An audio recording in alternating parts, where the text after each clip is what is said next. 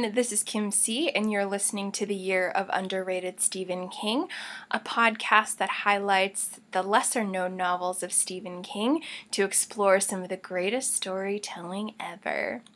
So today we have a really fun segue from our usual book/short story analysis. I asked my good friend and fellow constant reader Liz R. to be a guest on the podcast and allow me to interview her on her own Stephen King journey, her favorite novels, some of her suggestions for new readers, and we had a super amazing conversation because Liz R. is all things intellectual and literary. She's a bibliophile, she's always reading and providing tremendous reviews to what she reads, and she has a really unique perspective, complete with sage wisdom on all the things. One of my favorite pieces of advice Liz R. gave me was several years ago. She mentioned, wherever you are in the world, on your lunch hour, you should try to get a bit of sunshine or fresh air and have a book in your lap to enjoy on your lunch hour. And there have been many long, dismal days that were made better and brighter because of Liz R.'s advice. So I really hope you enjoy our conversation. We had an absolute blast, and I hope you get to have some fun hearing from another constant reader. The only caveat/unfortunate occurrence to this interview is toward the end, in the last 20 to 15 minutes, there's a little bit of a syncing issue where there's about a 5-second delay on my end, so it sounds like Liz is a little bit ahead. It's not totally unlistenable, but if you're someone who is really not crazy about solid audio, my apologies. I've been doing all the things to try and fix it. Unfortunately, I'm not an audio engineer, and I have come really close to just throwing my laptop across the room and shattering it into a million pieces.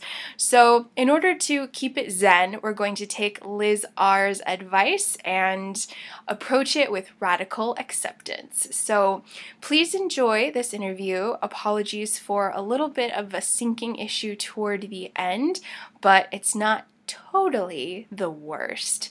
So let's dive in and listen to my super good friend Liz R. She's the star. Just listen to her. I'm just the irrelevant monkey chattering in the background, but Liz R. should be in our spotlight today. So come join us and let's head in.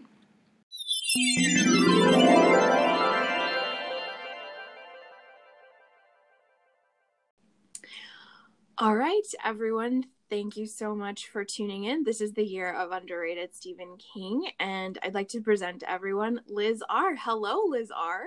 Hello. So great to have you with us today. I so appreciate your time, and I want to dive into all the Stephen Kingness. So to kick us off, Liz R., approximately how many Stephen King books have you read in your lifetime? Well, I can actually give you the exact number because I counted right before doing this podcast. So I have read 30 Stephen King novels, and I am counting short story collections like Everything's Eventual, that you just reviewed as a single book. So yeah, 30. And something that's surprising is I actually went on Goodreads to do my count, because I've kept track of all of my books there. And when I searched Stephen King's name on Goodreads, there are 55 pages of books by Stephen King. It's Oh just mind blowing. Oh my gosh, that's immense. It's 30, yes. yeah, and I mean, of course, like 55 pages, a lot of those are individual short stories in foreign languages and things like that. But I was just like, there will never be an end to books to read if you get into Stephen King. It's true. It's true. It's just endless. It's absolutely endless. 30 books, my goodness. That is a significant chunk, and I 100% classify you as a constant reader. Ooh. I don't know what the official count is, but I'm calling it. I decided. I think that that's constant reader territory. So my first question to kind of start off our constant reader interview is, how old were you when you first read your very first Stephen King book, and which one was it? Yeah, I think I was about 9 or 10, so not sure what that says about my parents, but I was about 9 or 10, and I started with The Shining. So I went straight for the jugular and just went with one of the scariest ones. Oh my God, Liz, I didn't know that. That kind of bleeds into my second question. Did you know Stephen King was a horror author? Did anyone warn you? Did you just go in blind? Or what sort of made you read The Shining when you were such a little gal? Yeah, I did for sure know that he was a horror author. My parents are actually constant readers themselves.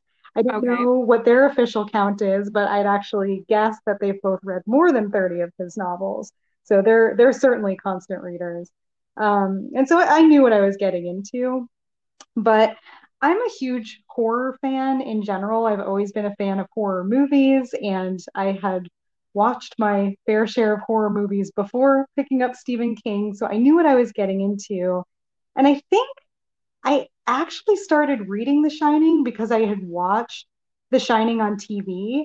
And I don't know if it was the Kubrick version or some made for TV version or whatever, but I think that's why I picked up the book. And then I do remember being outraged that in the book, actually this might be a spoiler, but in the book, a character dies in the book that doesn't die in the movie version. And I thought it really, even as a pretty little kid, I thought it took away. And I also remember hating that the movie features a hedge maze pretty prominently. And I thought that kind of took away from the creepiness of the hedge animals in the book. They're creepy by themselves, and I didn't think that it needed like this extra, element to it to add to the creepiness. And then the other difference I remember like standing out to me when I read this first novel of Stephen King is in the movie version, Jack dies in the maze instead of in the boiler room. And I thought that that was really jarring because to me, the whole point of that book is that Jack is consumed by the hotel. And there's like a poetic justice of him being killed by the boiler because he can't let it go.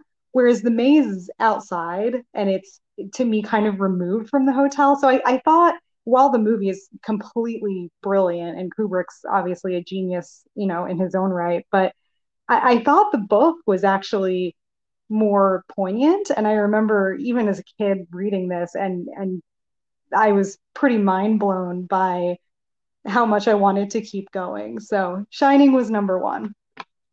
That's incredible. I 100% agree with you on everything you said. And I think that's mostly why Stephen King hates the Kubrick film so much, is I because didn't the know ending is that.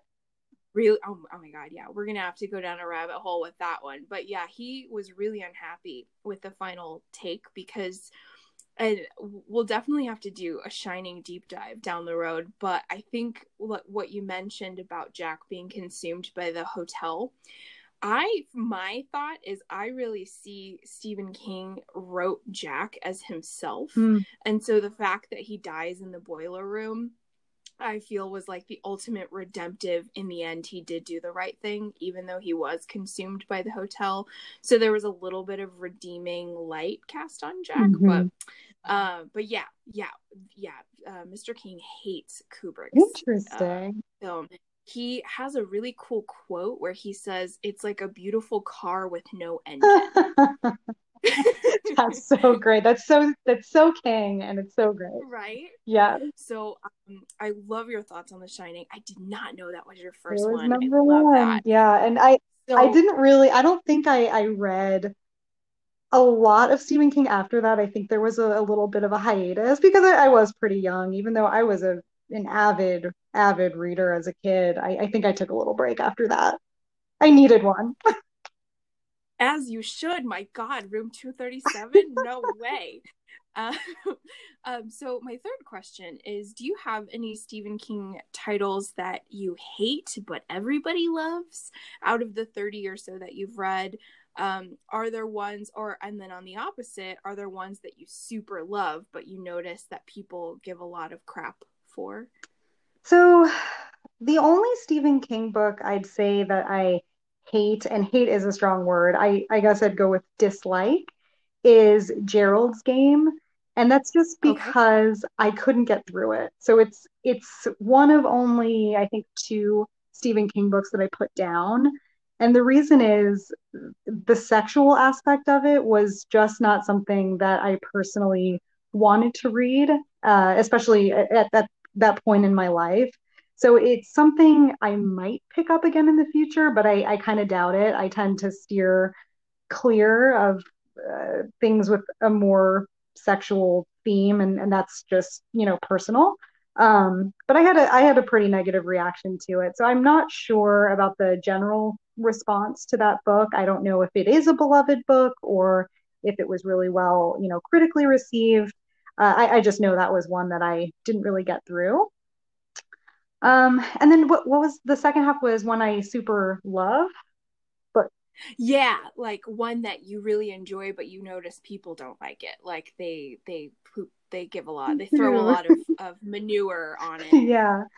So actually, I think you did it in maybe episode 3, but Under the Dome. So I loved that book. And just as you Yeah. kind of called out in the podcast, I think that one gets a lot of flack because I think it's because the ending is not horror-y. I think it's that's a hard word to say, but it's not really horror. It starts to get a little sci-fi, and I would say that, maybe Stephen King readers are not primed for that, or the typical Stephen King reader is not primed for that.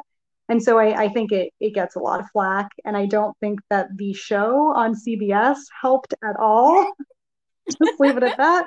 Um, but I thought the book itself was awesome, and I truly had no issue with the ending. I'm generally one for radical acceptance when I'm reading. So I was a-okay with the ending, and I thought the entire thing was just so action packed, so many amazing characters, as you called out, and that Chester's Mill, it was so real. I felt like I lived in the town when I was reading that book. So that one I really thought was amazing, and I don't think it should get as much flack as it does. Me too. Me too. I'm so glad you feel that way because I have noticed an immense amount of flack for that novel. So I'm really glad that you feel the same. I have not yet read Gerald's Game, but I think I'm in the same boat as you where the subject matter is a little polarizing for Mhm. me at this time.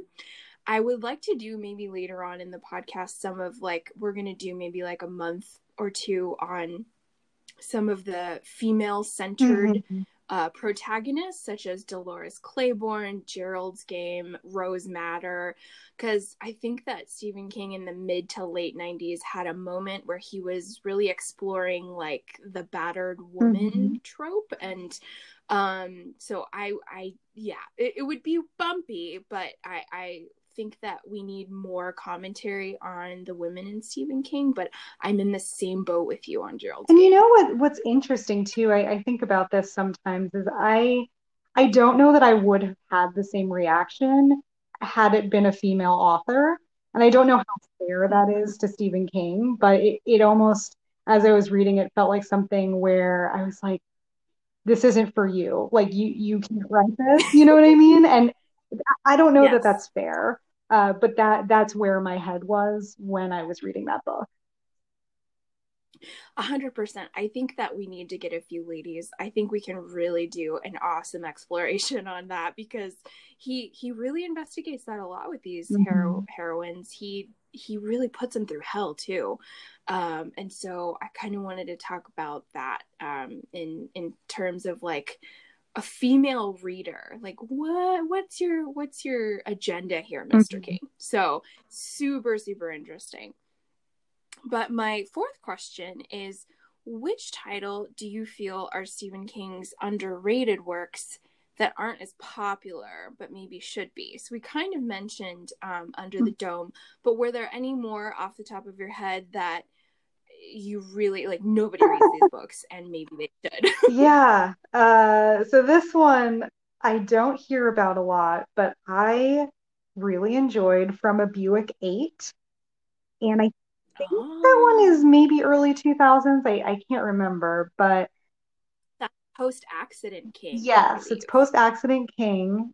And it's been a very long time since I read the book. And really, that's a disclaimer for a lot of the books that I'll mention because I have been reading Stephen King for over 20 years. So, it kind of goes in and out of my memory. But the only part of the book I vividly remember is there's a line in there where one of the characters says, "There are Buicks everywhere." And by itself, that line doesn't mean anything, but the line Buicks is really referring to things that are inexplicable and things about life that don't fit neatly into the lines of reality. And I think King explores that a lot. And I think it's really similar to a line in my favorite Stephen King short story, which is Mrs. Todd's Shortcut. And in that story, there's a line where one of the characters says, "There are holes through the middle," or something like that. And I just get this sense that Stephen King knows things. So, this is a podcast and you can't see me, but I'm kind of waggling my eyebrows when I say the word knows. It's it's like I've always had a fascination and this emotional connection to the idea of unreality and of things that can't be Mhm. explained and of darkness that can't be explained. And I think sometimes when I read Stephen King, I just get a sense that he's so right about what he's talking about, but there are things that no one can or should know about. Like he's almost tapped into some truths about the dark side of the universe that are unknowable, and yet he knows them and he's able to convey them. So I think it's the creepiest thing about him. And I think there are Buicks everywhere. And the reason I remember that line is because sometimes just in my daily life, like it'll pop up and it's just there are Buicks everywhere. There are things that we can't explain. And the X-Files theme song starts going through my head a little bit too. So I'm a little cuckoo, but yeah, that one I thought, even besides that line, that novel itself, I remember really enjoying it. I just nerded out to everything you just said. It was so wonderful and awesome. And I'm so glad that you were able to kind of get that. For me, I feel like that in the writing. Like when I see a beautifully written paragraph, I just go to those places in my heart. But I love that, like, the the sort of mysterious unknown is alive in your brain when you read Stephen King. I loved everything you said. So good. So I'm gonna actually jump around on some of my questions because I think we can come back to number 5.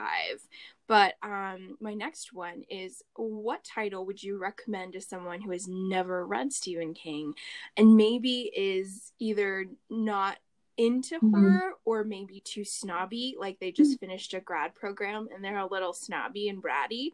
And what would you sort of advise that they read if they kind of just wanted to know about Stephen King? Hmm. So my initial thought when you started the question was Carrie because it's his first novel. Okay. And I think that alone is always a good place to start with an author because it kind of gives you a pure sense of who they are. But when you went on with the question and you said, okay, people who aren't really fans or necessarily want to read horror, Carrie is very horrific. And I think if I don't really think anyone needs advice to read Stephen King. They're objectively really well written books, everyone I've read anyway, and they're all such easy reads. There's nothing you really need to do to prepare. But the only reasonable objection to not reading Stephen King is if you don't like horror in general, which I understand. So for those people, I would say maybe 11/22/63. It is hefty. It's not for the faint of heart, but it is not horror. It's a retelling of K assassination. And so if horror's not your thing, that's more of a procedural. And I think that would be a good one to start with. or any of his books that are less horror-y. There's a lot to choose from. There's 55 pages on Goodreads, so at least 10% of those I'd say are not really in the horror genre. Um, but my best advice for any reader of any book, whether it's Stephen King or anyone else, is really just radical acceptance and just be there for the book. It doesn't mean that you have to accept plot holes, but you should accept whatever the author is building for you. And so uh, just accept. And then the only other thing I would say is that if you don't like a book that you're reading, just put it down, right? I mean, there's too many books in the world to waste your time. So I would say if you start on a Stephen King novel and it's not the one for you, put it down, pick up something else. There's 55 pages on Goodreads to choose from. Well said. Golden nuggets from Liz R. I love them. Excellent recommendation. 11/22/63 is so incredible. And I remember reading an article that the Wall Street Journal wrote on it when it came out because people's minds were blown. And these are stuffy blue collar people who do not read genre fiction. And they were grabbed by the throat for sure by that awesome novel. So well said, well said. So my other question, in your opinion, in your experience, what is the worst Stephen King book and why? So this is a little controversial, but I think, and hopefully Stephen King doesn't hear this, but I think that the ones that he writes as Richard Bachman are not so good. And I have a probably incorrect theory that Stephen King slaps the Bachman name on books that don't turn out as good. I'm sorry, Stephen King.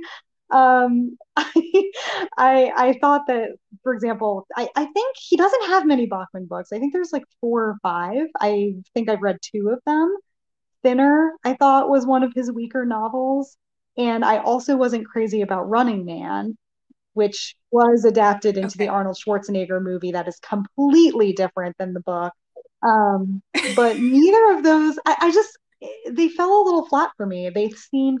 Um, they seemed not as good. And I knew they were Stephen King going in, so it wasn't like I read them thinking it was a different author. But yeah. I will take your advice on that because I have not read a Bachman yet. So I will have that in mind going forward. The one that I'm looking forward to reading is The Long Mm. Walk, which is apparently the best Bachman book. It's post-apocalyptic, I believe, and it's about this race where people walk until Mm. they die or something something along those lines. I like that though. I'm sure that I think it's a valid theory to slap a pseudonym on something that you're maybe not too crazy about, and he has that He sure luxury. does. So um my let's see, what character or characters plural from past Stephen King novels would you like to see in a sequel or their own standout novel? Mm. So I'd say that, oh, I don't know if I could handle a standout novel with some of these people, but I guess the first person that popped into my mind is Annie Wilkes, even though Misery is already about her. She's practically the main character, let's be real.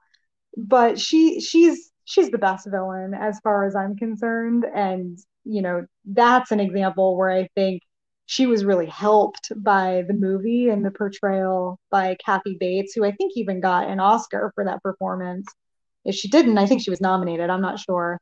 But that villain is so exceptional that I could probably stand to see her torture another author and get their perspective. But no, in all seriousness, it would be the same book. So I'm not sure. I no one's really standing out.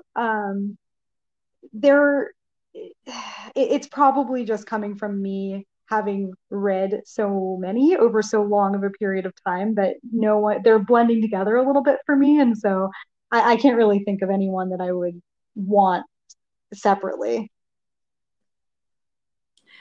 I like it. On the last episode, I did Confession Corner where I revealed to everybody I haven't read Misery yet because I'm so scared, Liz. I'm so scared. I'm so scared of Annie Wilkes. But I'm gonna do it. I'm gonna do it. But I have also heard that from many others that she She's is the just best. this presence that is unforgettable, and yeah, and you kind of like her in terrible ways a little bit because it's just the worst slash the best. I don't know, but I'm so scared, Yeah, Liz. I'm so scared. she's so incredible because I read later that Annie actually represents King's drug addiction or his addiction at the time. Oh, And so there's like and he explores that in a couple of his different novels. So there's you'll as people become constant readers, they'll notice these similar themes of someone being physically trapped in situations that they can't escape. So there's definitely scenes in Misery where the main character is describing basically like dying of thirst because he can't get out of bed. And the same thing happens in Gerald's Game where someone's tied to a bed. And then there's lots of other examples, right? Like Cujo comes to mind too, trapped in the car. So I think King in Misery in particular is just he's speaking from experience. And I think the way that he's tying the mental experience to the physical sensations, you can just kind of tell that he's been there. And I think because he drew that novel from experience when he wrote Misery, it makes Annie so real and she's so scary. And yeah. drug addiction is so scary that she's even worse. So she's a gem. She is a gem. You should pick it up. I will. I know I will. I think what we might have to do is do like a communal read because I don't think I could read it by myself. Like, I would need to share the experience with others because I know I'm just going to be falling apart inside. My little marshmallow heart is going to get roasted by the It's a monstrosity of scary one. Annie I'm not Wilkes. gonna lie. So, That one is not for the faint of heart, for exactly. sure. Right, because it's got everything. It has torture, murder, enslavement. It's just like nonstop terror, just pure terror with a capital T, all caps actually, all caps terror. So, I'm gonna do it, but it's nice to hear what a powerful character Annie Wilkes is because it's just kind of makes her and her representation more poignant when you really get to, as you said, Yeah. as a constant reader. So, spinning off of the terror aspect, if you were to meet a Stephen King new reader who, let's say, we're getting close to Halloween and they're like, I want to be scared. I want to be really scared. Aside from Misery, what other novels or short stories do you feel really pack that like gaspy Stephen King Yeah. freak out? Misery is at the top of my list. I would also say Pet Cemetery. That one truly Yes. scared me. I think it's really Yeah. personal though, right? Like it depends what kind of horror gets to you. It's kind of a grab bag. There's something for everyone in Stephen King repertoire, but that's why there are so many different genres of horror movies, right? Like Texas Chainsaw Massacre does nothing for me. I could watch it with the lights off, at midnight in a graveyard, and I'd be like, this is fine. But any movie that starts dealing with demons will have me using a flashlight to get to my bedroom. So it just sort of depends what your thing is. So if you know that your thing Right. is demons, you should probably pick up it because there's nothing more demonic than Pennywise. If you're scared by that whole concept of Yes. being trapped, then pick up Misery. So there's really no right answer. It's just knowing like what it is that's going to get to you, and then ask me, and then I'll tell you the right book for you. But Pet Cemetery for sure was the one for me that freaked me out. That one also freaked me out. And I believe I read something where Stephen King felt he He went went a too little far. too Yeah, far he with did. He went too far cemetery. for sure. Yeah. he really did. Mostly because, and I think especially as us young people have grown older and become parents, the fact that losing a child Yeah. is part of that. And but yeah, that was actually, I think, my second Oof. Stephen King novel, and I was like, oh, this is fine. I was totally fine. And then at the end is when I couldn't sleep, and I was wrecked. I was wrecked.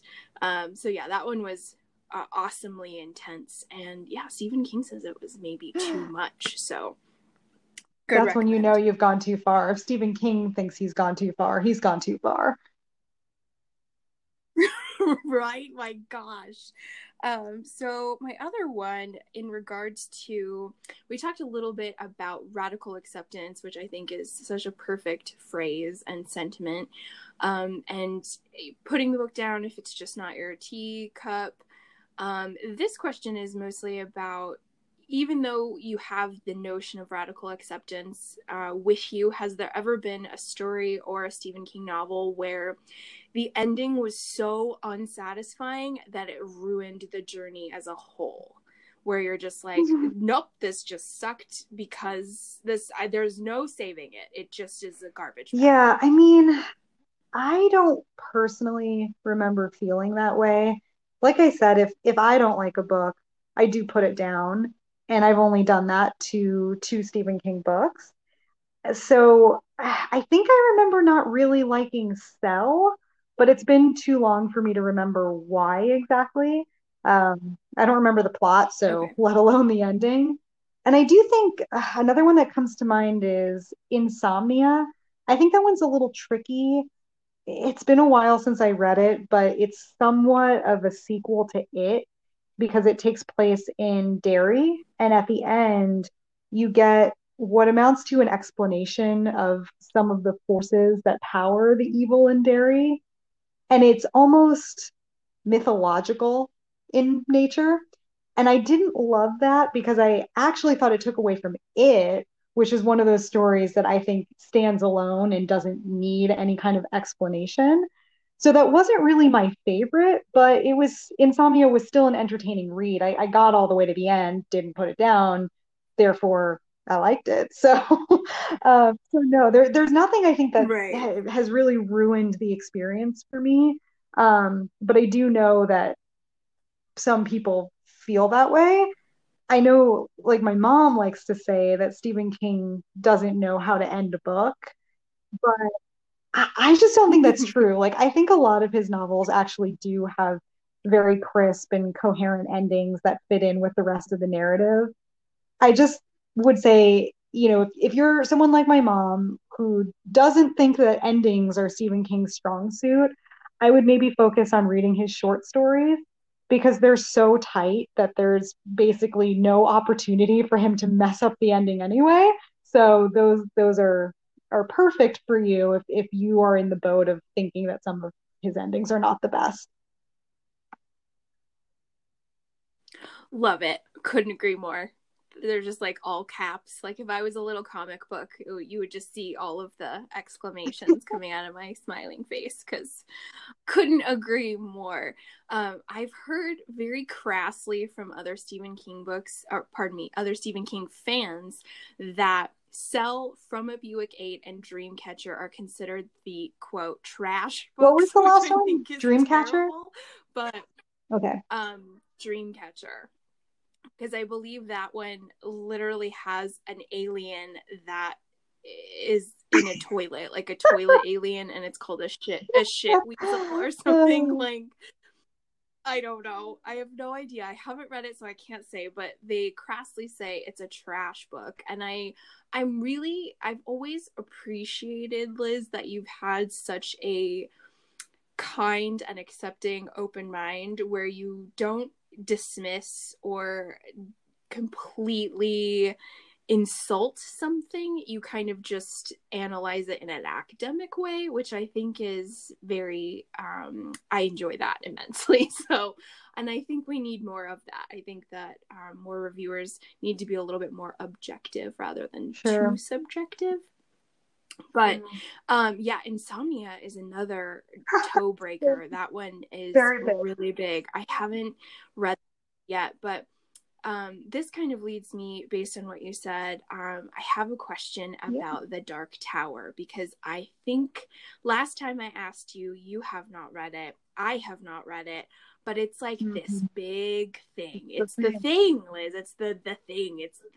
It's the big thing in the Stephen King universe and as readers, and it's like this whole other portal dimension, literally, actually. So I just wanted your thoughts on maybe what's kept you from taking the plunge, or your Yeah, thoughts on it in it general. sounds ridiculous to say, but what's kept me from taking the plunge, if you can believe it, is the commitment. And the reason I say it's ridiculous is because I'm totally fine reading these toe breakers that are over 1,000 pages long. I'm like, let me dive into that. But Dark Tower, I'm like, whoa, whoa, whoa, whoa, whoa. That's a big commitment. And it is. I mean, it is a bigger commitment. So it's just, sitting down and there's a lot of books to read, and I'm just I haven't been ready, but I did pick up Gunslinger about, I think, like 12 years ago, and I didn't get through it. That was the other one I put down. And I put it down in favor of something else, but I should probably give it another go because, like you said, I've heard that Dark Tower is amazing. I think I remember reading once, I can't remember where, but the request that Stephen King gets most often is from constant readers who are dying, and the one thing that they want most in the world is to know how Dark Tower ends. So I think that really says something about the power of the story, but I haven't picked it up myself. And to be honest with you, I can't remember why I put down Gunslinger. It wasn't one where with Gerald's Game, I know exactly why I put it down. With Gunslinger, I just don't think I was in the right headspace. And I think that looming commitment was staring me in the face. And, I got 100 pages in and I was like, no, no, no, let me back out of this and just do something else. So I think maybe I just got scared. I feel the same. I feel the same. It's 7 books. It's this magnum opus of fantasy, which I'm actually, I enjoy fantasy, but I feel it's a genre that I don't read very often. And so I'm intimidated. Mine's mostly intimidation, and then also the oh man, it's just the fact that it also opens up the can of worms of Stephen King's entire universe is connected, with this like dimensions and portals and time, and it's like I feel like my brain's just gonna just evaporate. So I think I too really want to approach Gunslinger here pretty soon, especially because Mm. Hollywood's been trying to adapt it forever and they just can't get it right. So I also think there's a lot of, good podcasts and really intelligent people that praise it and can maybe really bring it to life to where I would like it a lot. But yeah, I think we should both do Gunslinger here pretty soon down the road. We'll make it like maybe a New Year's Yeah. resolution going Has into he finished 2020. Dark Tower? I think I read that people, needed to know the end years ago. So I didn't even know that he had finished the series. Huh. I feel he did, think, but yeah, I feel he did, but again, I don't know. I don't know if there's like if it's concluded and then there's just more Dark Tower stories looming. But I feel he did, but I'm not 100% either. I'm like 95% sure he did, but yeah, I did not know that about fans who were terminally ill or I can't things like remember that. where I I had read no that, idea. but I swear But that that stuck out to me because I remember saying, oh, well, then Dark Tower must be amazing. oh yeah, like, and I think that whenever I'll have a conversation with a Stephen King fan and it goes to Dark Tower and I'm like, "Oh, I haven't read it." There's a little bit of side eye, You're one Liz. of Like I those get fans. Yeah. I get this yeah, I get this side eye and it's basically like silent but not so silent judgment and dismissal of me. And I'm like, "You know what? you jerk. This is not okay to I am still a constant reader. Just because I haven't done it yet, you know. So there's a little side eye. And I would like Yes. to avoid the side eye in future. Um are there any books you feel have, well, that's kind of like the same question. I'm going to scrap that question. Let's go back to question number 5. I really enjoy. Can you explain as beautifully, succinctly as you do, why you read Stephen King and why you continue to read Stephen King? Yeah. So just because someone is popular doesn't mean they're not good. And I feel like I've heard that before about Stephen King, that he's kind of a popcorn writer and he's just good for writing books that turn into movies. And in fact, I find that most of my all-time favorite shows and books and authors and anything in pop culture I like because they're incredibly popular. So usually I find that people are popular for a reason. Stephen King is popular for a reason. George R. R. Martin is popular for a reason. Beyonce is popular for a reason, right? So Stephen King is objectively a great writer. And when I start reading a Stephen King book, it feels like coming home, right? Like I can go off and not read a Stephen King book for a year. I can spend the year reading 100 books from 100 different authors. But when I finally come back and I pick up a Stephen King novel again, it's like I'm slipping into a comfy pair of socks. It's like it is. It's like hearing a voice from Oh, someone in your family. It's I just recognize him immediately and I'm comfortable immediately. And I can slip back into this mindset of Stephen King. And I don't know if other readers have this experience, but I find that I have different mindsets when I read different authors. And so I think it has to do with writing style. So generally, I fall into one of two camps. I'm either skim reading a book where I'm kind of racing to get through it, and it's completely unintentional. I'm still reading every word, but I'm just rushing. And then there's books where I'm able to really savor it and read in the moment. And it's hard for me to describe, but it's kind of like the difference between reading a book while you're in a doctor's waiting room versus reading a book when you're outside on a lawn chair sitting in the sun. It's just something feels different and it affects the way that I take it in. So no matter where I read Stephen King, I can slow down and have that in the moment approach to his books because his writing style gets me there. And any author really that puts me in that mindset, George R. R. Martin is another one. It's just someone I'll go back to again and again and again because it's home. It feels like home. Oh, and also I do love horror, so that helps a lot.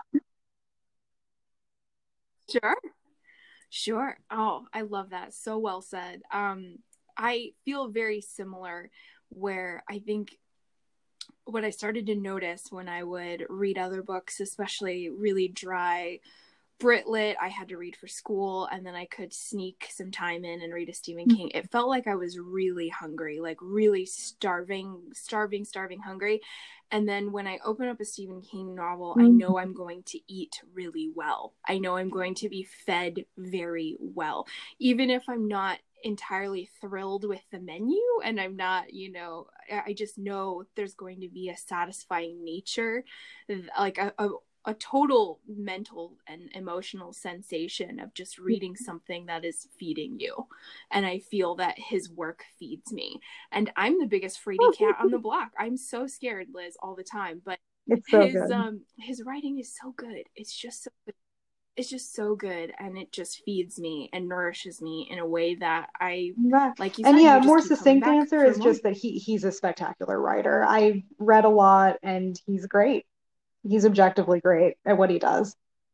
He's Agree. I wholeheartedly agree.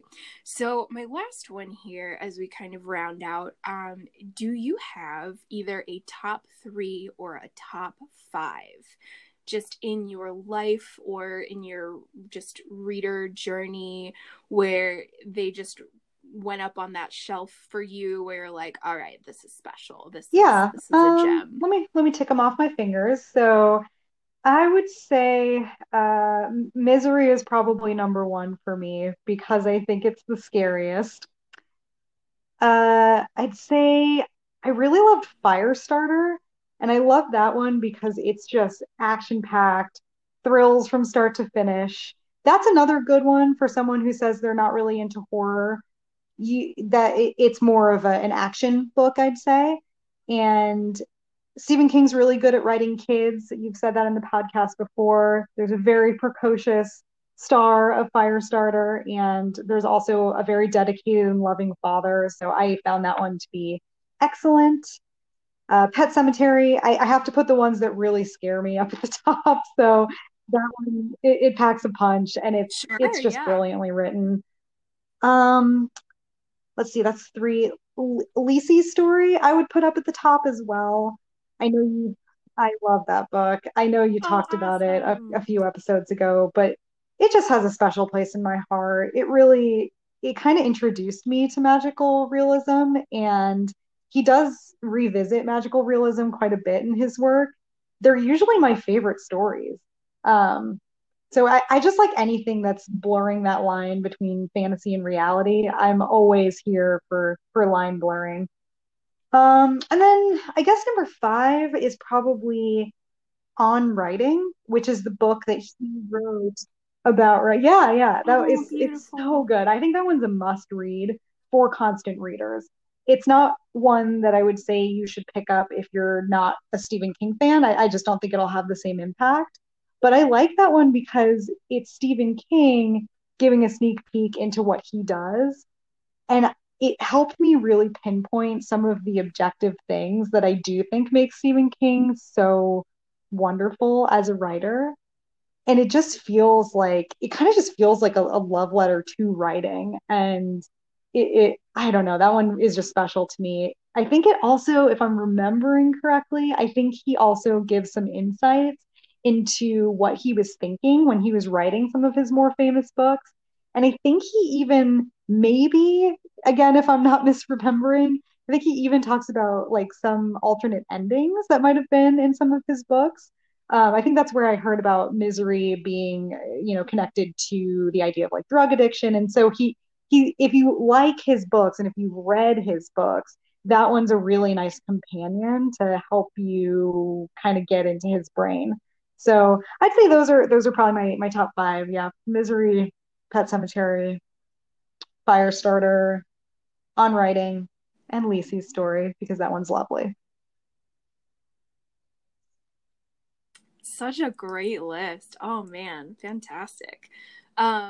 Yeah, On Writing is so good. I'm gonna have to do a whole episode on that one for sure. That one is truly getting an extra special glimpse inside the mind of a fiction master, but also someone who's just like a Yeah, wholehearted American dude.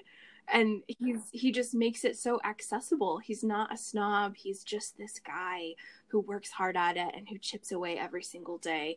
And oh man, I love that one so much. And I'm so glad you mentioned Lisi's story because Lisi's story is one that is very yeah, polarizing for a lot of Stephen King fans because it's a tricky read. It's a tricky read. There's a lot of complex language. The story is pretty um it's puzzling. It's a puzzling narrative for sure. However, once you get in there, it's memorable and it is precious. And I think especially shining a light on love and it's pretty long-term great. I love relationships, that it's pretty one. great. Are there any Stephen King books potentially that you have thought about rereading just to kind of you're like, oh, I don't remember this one at all, but I remember really experiencing something that I want to I don't re-experience or reread. reread. I wouldn't say it's a rule, but it's like almost a rule. I just don't tend to reread books. Um, Again, it's just because there are too many good books in the world, and I always have a list of like 100 books that I want to read, and so I always prioritize the ones that I haven't read before. I would consider rereading Stephen King's short stories because they're not as much of a commitment, but I can't really see myself going back to any of the ones that I've already read because even though I don't remember them, I will remember them as I start reading them. And it doesn't feel fair to all of the other books. I feel very similar. I am not a person who rereads. I only sort of just started to do that with the podcast because I wanted to have the freshest perspective I could. But yeah, I feel guilty. I feel guilty rereading a book sometimes because I'm like, oh, but there are books I haven't read yet. And what about those? They're waiting their turn. So I do have to wrestle with guilt a little bit about that. But with the Yeah. podcast, it's kind of been fun to do, to sort of have the journey again a second time.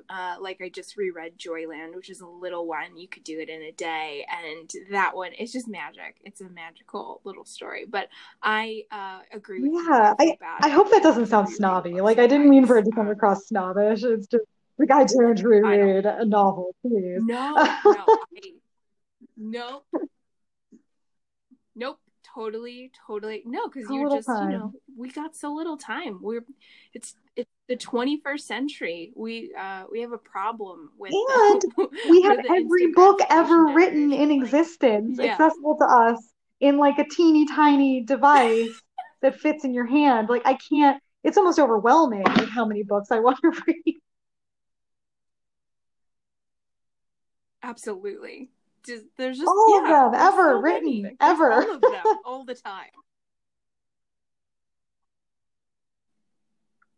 Fantastic. And that is also something I just have to say, I have to stop saying fantastic. I say it way too many times. So we're going to try to stop saying that in future episodes. But to sort of round out our conversation, which has been incredible, Liz, you are such a stellar interview and constant reader. What is the next Stephen Oh, King book what is that the you new plan on one? If It reading? Bleeds is probably, yeah, probably next on my list. If it bleeds, The next yeah. one that I'd love to see you do on the podcast, no pressure. You probably have a list already put together of what you're going to do. So when I say next, maybe that means a year from now. But I would love to see you do Needful Things because yes, that one's very good. And I'd love Oh, to see if you find that it has the same parallels to Under the Dome that I think it does. oh, okay. I love the suggestion. There is a little mini list forming, but I am always swayed. I can be swayed very easily. So I will definitely consider that here coming up. What I think is going to happen, we're going to do our next episode is just after sunset. I Then love we're going to both go of to the those. beach Those and are get both our great. Duma key on. And then oh, right. Oh, they're so good. And then I was either going to do Full Dark No Stars after that, but I can always wait. So I can, there might be a little bit of adjusting going on, and I might consider Needful Things most definitely because I haven't read it and I would love to, especially since in Castle Rock, the Hulu TV I show, which watched have you two seen those? Have episodes, you I think. seen Mm,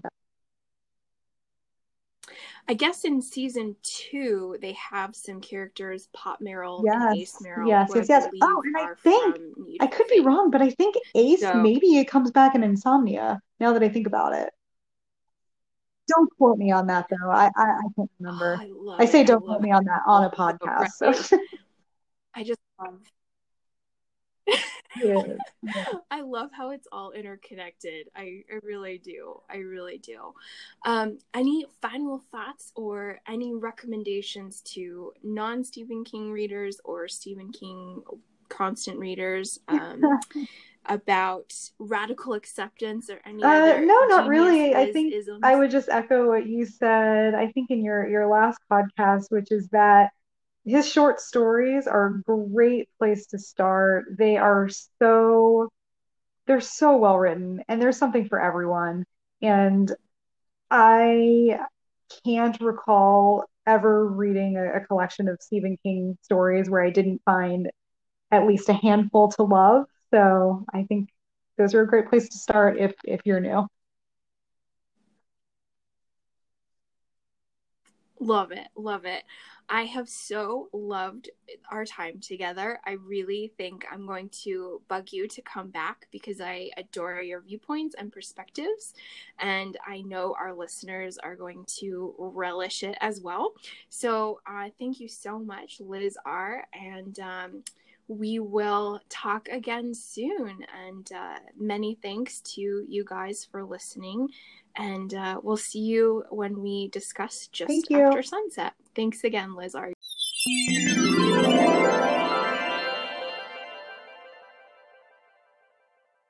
So that concludes my interview with the fabulous Liz R. I hope you guys enjoyed it, and many apologies for a bit of a bumpy conclusion in terms of sound. I think it might be the domain host. And I don't mean to throw shade, but get your sunglasses on. So if any listeners have any suggestions, please let me know. I'm all ears to try and avoid that in the future. But I can't wait to have Liz R. back on the show. We'll see if we can get her back to help us analyze a novel. I know I would love that, and I know you guys would as well. But until then, please join me for episode 13 coming up, which is our second short story collection of the podcast, Just After Sunset. So this one is really fun. I'm almost done compiling my notes, getting all the things ready, all my points. And then after that, we're going to head into Florida and get our Duma key on and be in that creepy beach that I love so much. And there may be a little bit of adjustment as we take Liz R's suggestion and potentially incorporate Needful Things before Full Dark No Stars. Haven't decided yet. It's cooking in the stew pot, but no matter what, Needful Things will pop up down the road. So if you guys have any questions or comments or would like to educate Liz R. and myself on anything regarding Stephen King and being a constant reader and any of the things, we are all ears and would love to hear from you. And please message us at underratedsk@gmail.com as we would love to connect and hear your thoughts. As we love the community, we love being constant readers, so we appreciate you listening, and please reach out whenever you can. And until then, I will see you in episode 13, so can't wait to talk with you again and read with you again. Take care, and bye-bye.